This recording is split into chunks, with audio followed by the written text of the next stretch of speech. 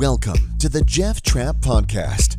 Get ready to learn 100% legal and practical tax saving strategies, financial tips, and business techniques.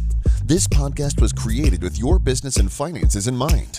The Jeff Trapp Podcast is sponsored by the Tax Planning Pros, which helps entrepreneurs save $15,000 to $100,000 plus each year on taxes and create additional cash flow. Let's jump into today's episode. Hey guys, it's Jeff Trapp here with the Tax Planning Pros, and I'm so glad you decided to join me today. We've got a jam-packed episode, and I want to discuss many things today. I want to discuss what's going on in the economy, but I also want to discuss your business and how you can win in this season of your business. So, as predicted by Wall Street and many other pundits, the Fed raised interest rates last week, 25 basis points. And I told you that today we would talk about that more. So if we look back all the way to last week, right? Monday and Tuesday, we had a few banks fail, First Republic Bank, a couple others, on the regional side that are looking for investors, looking for people to rescue them.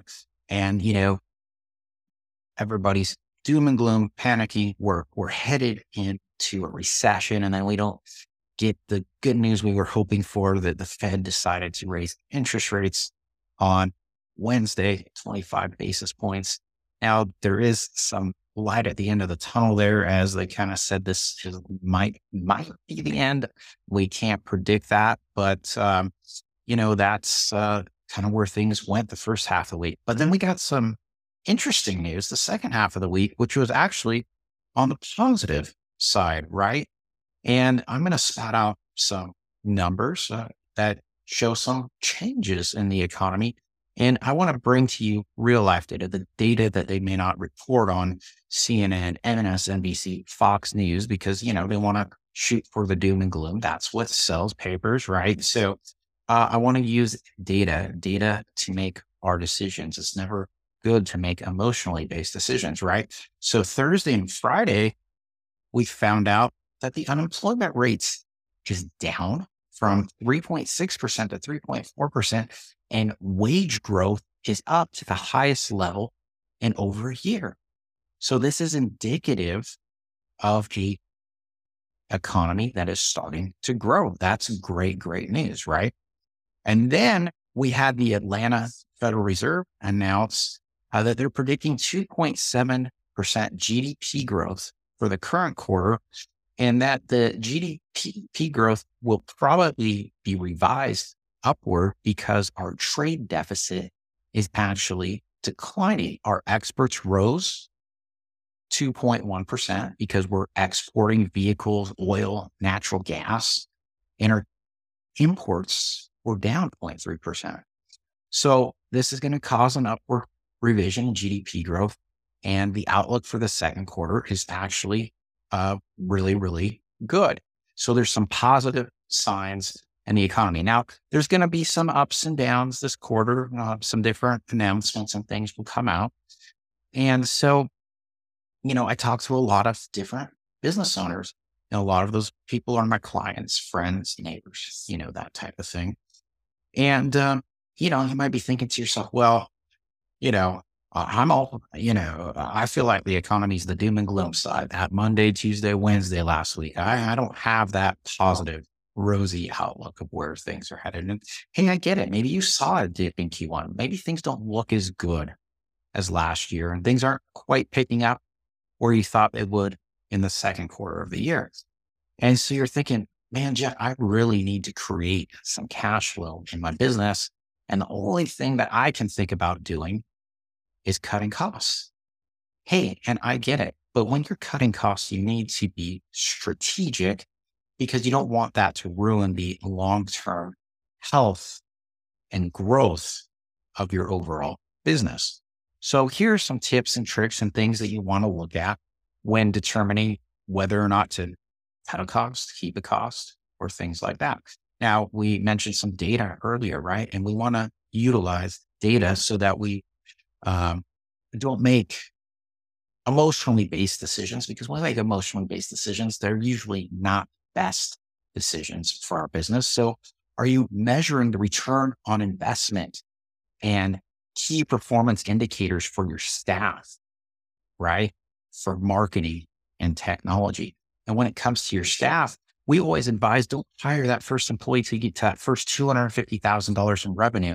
And then the next employee, when you get to $500,000, so every $250,000, you should be hiring an employee. So maybe you've gotten fat. Maybe you're $1 million business, you got 10 employees and you really should only have 4.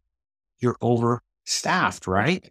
So those are some things that you can look at. Can, multiple people be doing multiple things? And the business as an entrepreneur, you probably can do all of those jobs, but you need a little bit of help along the way because there's not enough hours in the day. So those are things that you can look at and measure. Are you getting that return on investment from marketing the Facebook ads or Google ads or SEO, right? Are you measuring those things? Do you actually know how many leads you're taking in every single month? And then when it comes to technology, can you utilize technology to help you out and maybe do some things like the AI, right? To make it easier to do the work that needs to be done, help you bring in those leads and help you grow. Some things that you want to look at is analyzing your reoccurring costs and monthly subscriptions. A lot of those things are duplicative. A lot of times people will be subscribed to like a Calendly subscription, right? But their CRM software can do the same thing and book appointments for them. So do you really need to be paying for 2 softwares? So those are types of things that you can look at and maybe cut costs on and get rid of.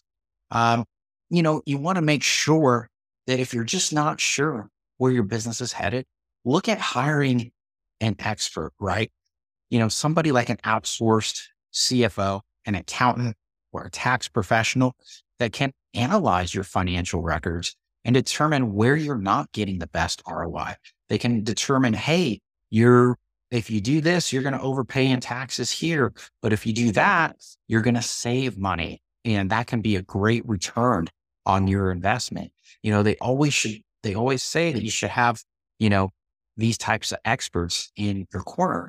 Our company, the Tax Planning Pros, does that. But but you can always hire your own experts.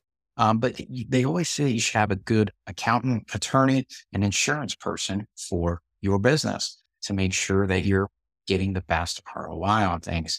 And then lastly, I know it's maybe been a hard first quarter. Maybe you're coming into a hard second quarter, a hard season of your business.